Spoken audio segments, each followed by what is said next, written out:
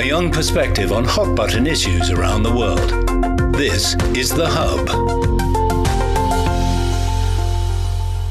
Hello and welcome to The Hub on CGTN. I'm Wang Guan. The COP28 in the United Arab Emirates has brought international community together at a critical moment for global transformative climate action. Cities, in particular, contribute over 75% of global greenhouse gas emissions, and rapid action is crucial to meeting targets set at the Paris Agreement. At the China Pavilion at COP28 in Dubai, several city officials and stakeholders shared their views on how climate actions can be synergized with regional socioeconomic development. We're in Dubai, and we're thoroughly impressed with what the city has to offer. I think when I say this, I'm speaking on behalf of quite a number of them. Maybe you can start by telling us a little bit about Dubai's experience in decarbonizing. So when it's come to Dubai and the climate change agenda, we do believe that it's an opportunity for us.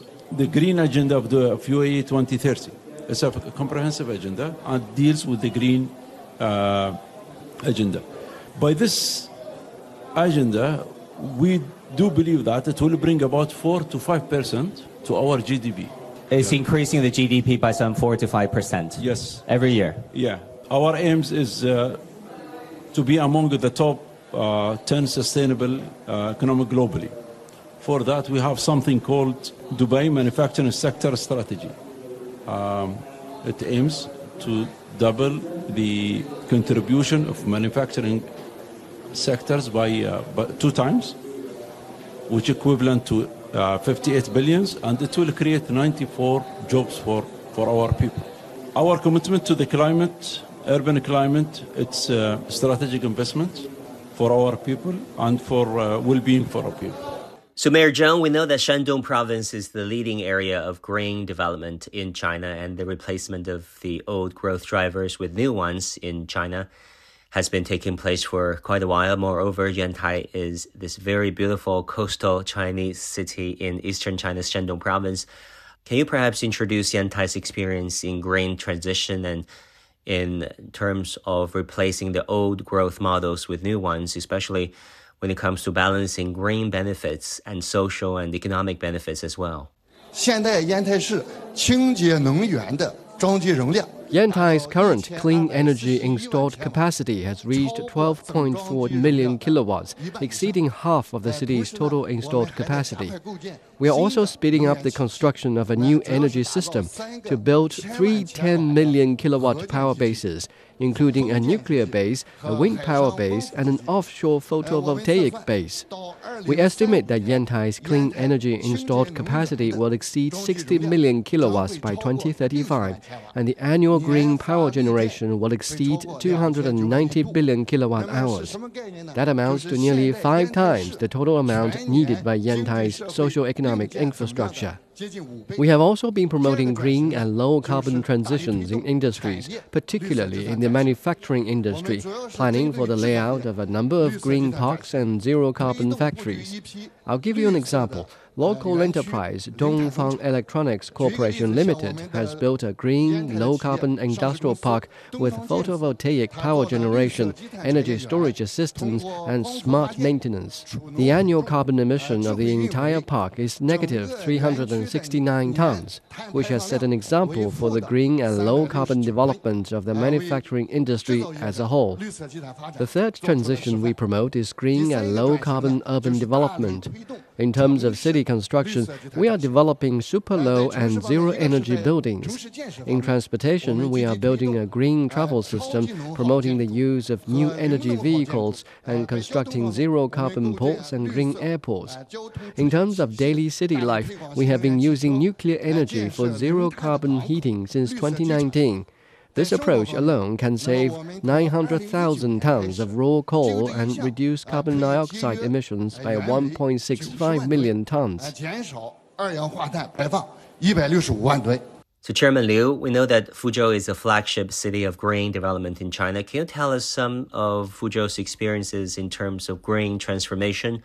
What tangible benefits has it brought to the citizens, the residents of Fuzhou?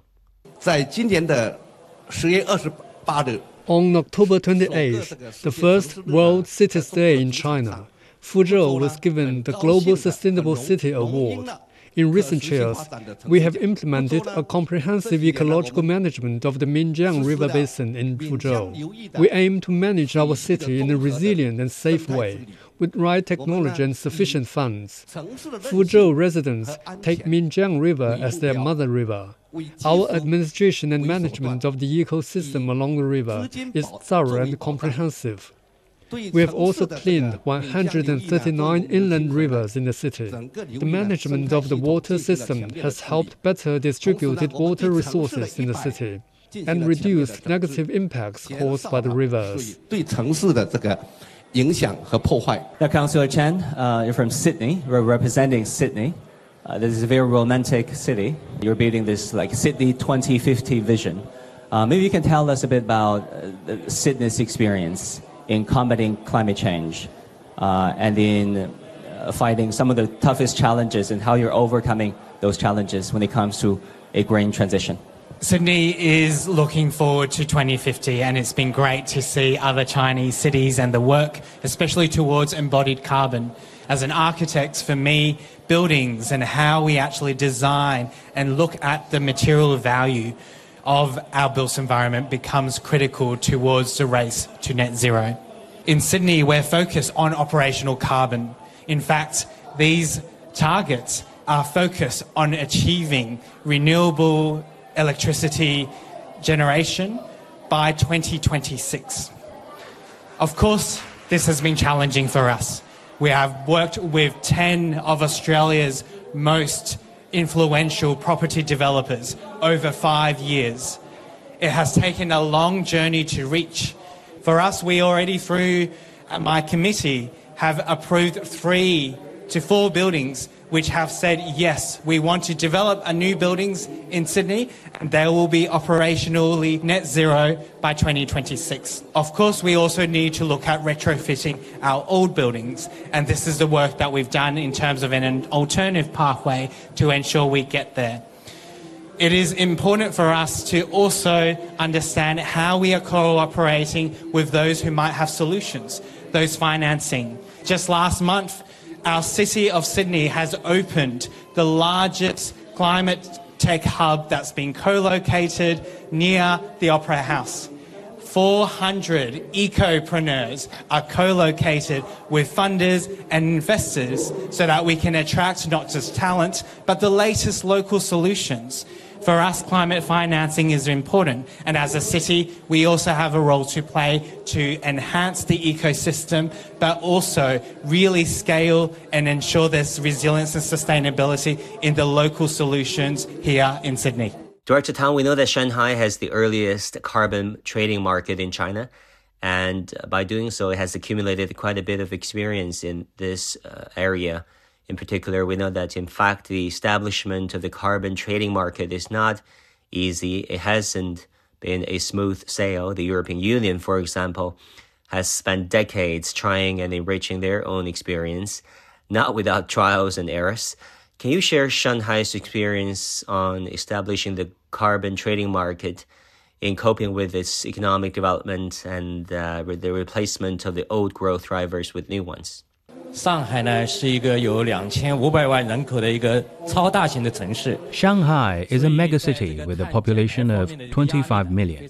So there is great pressure on reducing carbon emissions. The establishment of a carbon market in Shanghai is one of the measures to deal with climate change. Through carbon emission trading on the market, we try to optimize resource allocation to channel the resources to fields and industries that maximize environmental and economic benefits, so as to promote the transformation of industrial structure, energy structure, and the transportation sector. So far, 357 enterprises have entered the carbon market, and more than 1,000 investment institutions actively engage in carbon trading. The market has accelerated Shanghai's low-carbon and green transition. Comparing 2020 with 2015, the proportion of coal consumption in Shanghai's total energy energy consumption has dropped by 11.8%. The intensity of carbon emissions has dropped by 25.4%. The proportion of green electricity in its total electricity consumption has increased to 36%. Recently, the number of Shanghai's new energy vehicles reached 1.18 million. Shanghai might be the #1 city worldwide that has the most EVs. His Excellency Mr. Abdullah Al-Basti, we all know how global and how cosmopolitan Dubai is. Over half of the population is non-Emiratis. They're from the rest of the world. So maybe you can talk to us a little bit about how Dubai is leveraging on international collaboration, the utility of international cooperation when it comes to the fight against climate change. It's a big city, and it requires a lot of expertise, and we are welcoming everyone. Dubai, 200, 300 years ago, it started as a very small port in the fishing village, huh? It's very similar to Shenzhen story in China. We are sharing a lot of similarity. So having more than 200 nationalities in the city adds a lot to our agenda. We do believe having this mix, it helps a lot to see and to find way. A lot of people coming, for example, from countries where they have really a very advanced practices and technology and in the climate change. So that helps our organization, helps also our people to learn and share experience from them and try to implement some of them here in Dubai. What is a priority right now for the city of Dubai when it comes to the green transition? Now people talking about the green agenda and the social agenda and the economic agenda. We think in the coming days we will talk about one agenda, and it's all about sustainability. Within this agenda, you will have a component that deals with the different sectors. If we talk about our priorities, it's always about being one of the most sustainable city in the coming 10 years. It's not an easy, but we do believe that with the hard work and working with the colleagues and well-esteemed organization like the C40, doing such things, and knowledge sharing with other cities, we will achieve, I think, the goal. Mayor Zheng, we know that Yantai has been actively implementing China's green energy transformation policy, and we also know that it has been promoting the Changda Ecological Civilization Comprehensive Experimental Zone, which aims at creating an international zero-carbon island project. Can you introduce to us what this international zero-carbon island is all about? We did a lot of work on ecology conservation on Changdao. For example, we removed all 80 wind power installations on the island for the good of migratory birds. Measures such as waste sorting, sewage treatment, and full coverage of clean heating have been implemented across the island. An outstanding outcome is that the number of spotted seals has increased from less than 200 to more than 400. Daheishan Island, as a part of Changdao, has become China's first negative carbon island. Last year, authoritative data showed that the carbon dioxide consumed on the island was negative 2,000 tons. Looking ahead, we have formulated a plan for building Changdao into an international ecological island that has the dual function of both carbon reduction and sequestration. The goal is to reduce Changdao's greenhouse gas emissions by 20% by 2027. In 2030, Changdao will be built into a zero-carbon island and a high-quality international ecological zero-carbon island by 2035. Director Tang, we know that the implementation of Shanghai's carbon trading market could not have taken place without sound institutional design. So at the level of systemic design and institutional design, can you share some experiences with your counterparts around the world? Over the past 10 years, we have issued a government regulation to explain Shanghai's carbon emissions management measures and regulate all kinds of carbon market players. The second measure is the introduction of 10 MRV's accounting systems, which defines how to calculate carbon emissions. The enterprise accounting process also standardizes the behavior of third-party accounting. The third is a plan on carbon quota, a scheme for carbon allocation. That is, how much each enterprise can take, which we will further improve. The fourth is the establishment of 3 systems: a reporting system, a registration system, and a carbon trading system. This is a platform for companies to report annual carbon emissions and their storage quotas, and for them to do free trading.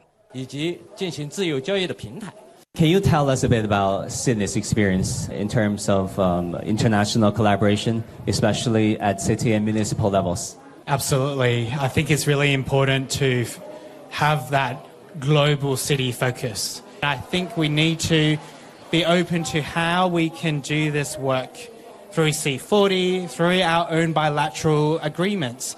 We have worked very closely with Guangzhou, which is our historic sister city.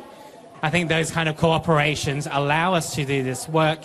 And you mentioned earlier about our 2050 strategy. We're doing that work over 18 years under the leadership of the Lord Mayor of Sydney, Clover Moore, but also working with cities like Guangzhou. In 2014, 2016, the Lord Mayor led the largest ever delegation that Sydney has done to Guangzhou to learn. I think we need to come to a place where we recognise that cities in China are also doing the same work.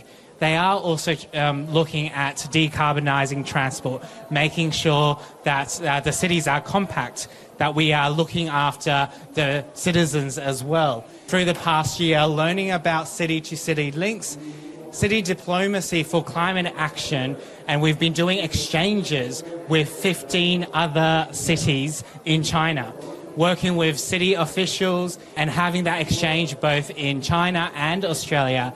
So I think cities need to be able to listen to each other, and that's something that the city networks like C40 really helps with. This year, the 3rd World Conference on Best Practices of Carbon Neutrality was held within the framework of the annual UN gathering for the first time. A record number of Chinese enterprises attended the climate conference, showing their latest progress in promoting a green transition while looking to boost cooperation with international peers. I think that the urgency is clear to everybody. Unfortunately, actions are not fast enough. There has been a change between 2018, 2019 and 2020. That has been a moment in which, for the first time in history, since the beginning of the process that also our colleague was mentioning, of the COP systems, for the first time, political will has become evident.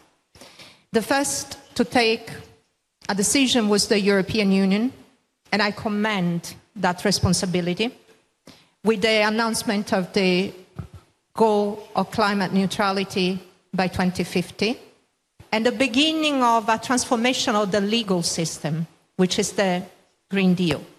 Why am I referring to this? Because the COP are not probably the best place for making decisions, but they're probably the best place, and this is their importance, for creating, establishing, sharing the consensus with all the partners of the international community. The transformation that has been set in motion largely by the manufacturing capacity of China, that has brought down the price of solar, for instance, technology and other renewables components. This transformation, which will become an industrial transformation, an industrial revolution, is a fact. This is a trend. States are starting competing for green competitiveness. We are deciding who is going to lead also the economy of tomorrow. And the point of this COP, and that's why it's important, and the point of collaborating at the international level, is to design the rules. The new rules for the new economy that will allow all parties to thrive and to share the burden, the investments, to create the opportunities for us all. I remember in 2009 when the Maldives cabinet held a meeting underwater wearing scuba gear. The meeting impressed me the most when they said that within 50 years, the Maldives would be overwhelmed. There is another country called Tuvalu, parts of which were already submerged by seawater. For this country, short-term needs have overlapped with long-term concerns. However, for many others, reconciling long-term expectations with short-term demands poses a great challenge. Each time we gather at climate conferences like this, we're essentially discussing how to coordinate and synergize and how to reasonably combine short-term and long-term demands. Consensus is not the problem anymore. Everyone can see that it's getting hotter. This year, over 100,000 people registered for COP28 in Dubai, and it's reportedly the largest group in history. Everyone is talking about temperature rise, so our consensus is not a problem. And the scientific consensus is not a problem either. Everyone knows what the outcome is when it gets hot. What we are actually talking about today is the political consensus on how everyone can work together. But when it comes to implementation, there are problems. Who will do it? Who will do it first? Who will fund it? These problems will be what we need to solve. The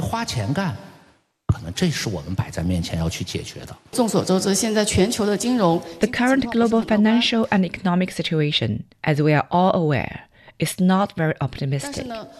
However, we also have the carbon peak and carbon neutrality goals, and carbon reduction has a significant economic potential in the future. Currently, there is demand. But the question is where the investment funds comes from. Once investment is made, who will act at the hub in terms of transmission and allocation? In my opinion, while everyone is discussing differences and conflicts, I see an opportunity. All innovation arises from knocking heads together. We took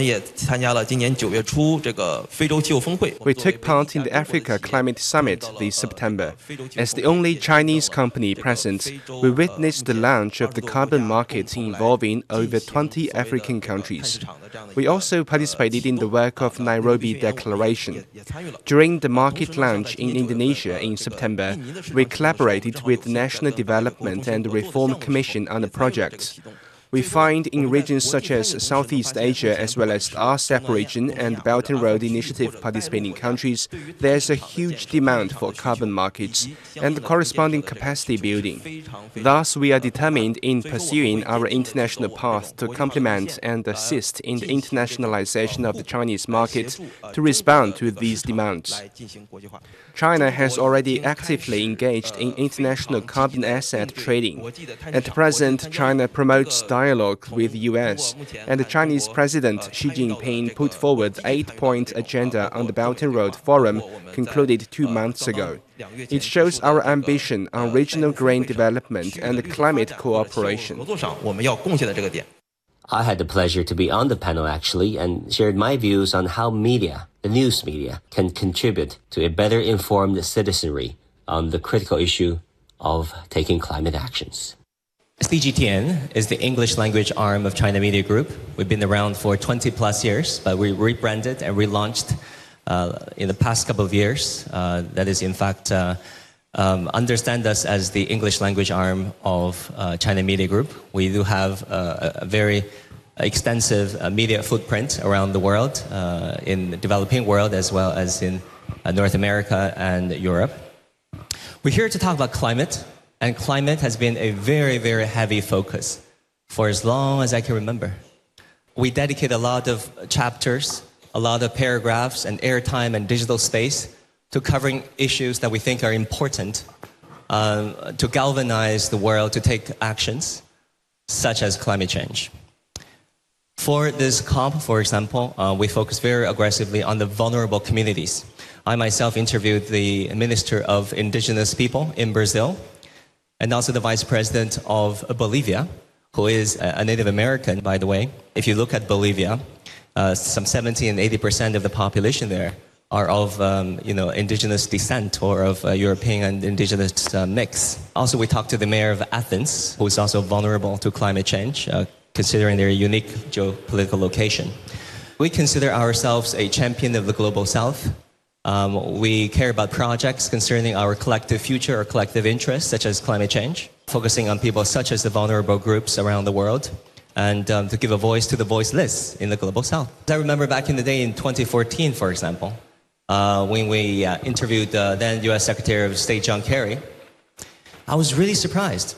Kerry's office made one request. He said, I can give you this interview, but you've got to ask me one question on climate change. If you agree on this question, prerequisite, I'll give you this interview. That was June 2014. But all this changed in 2014. I was on the campaign trail covering Trump, covering Rubio, covering Cruz. A lot of folks are arguing that where's climate change? Where's global warming?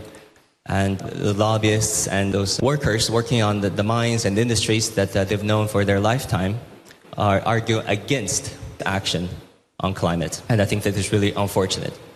But the silver lining is China and the United States are picking up momentum once again. I hope this window of opportunity can be extended. Usually things get pretty nasty during election year in the United States. But I hope that at least there can be a continuation and can be, once again, a bipartisan realization that the United States needs to work with China on the very important question of climate. I like this comparison. If we encapsulate human history of the past recorded 2,000, 3,000 years into 24 hours, 23 out of these 24 hours, we're at war. We're competing, tribes fighting, nation states, arguing over their borders, wars happening, conflicts, extending out of their borders. So I think we've got to focus on the larger and collective questions such as climate change. And media do need to play a key part. That's it for this edition of The Hub. I'm Wang Guan. Thank you for tuning in. I'll see you again soon.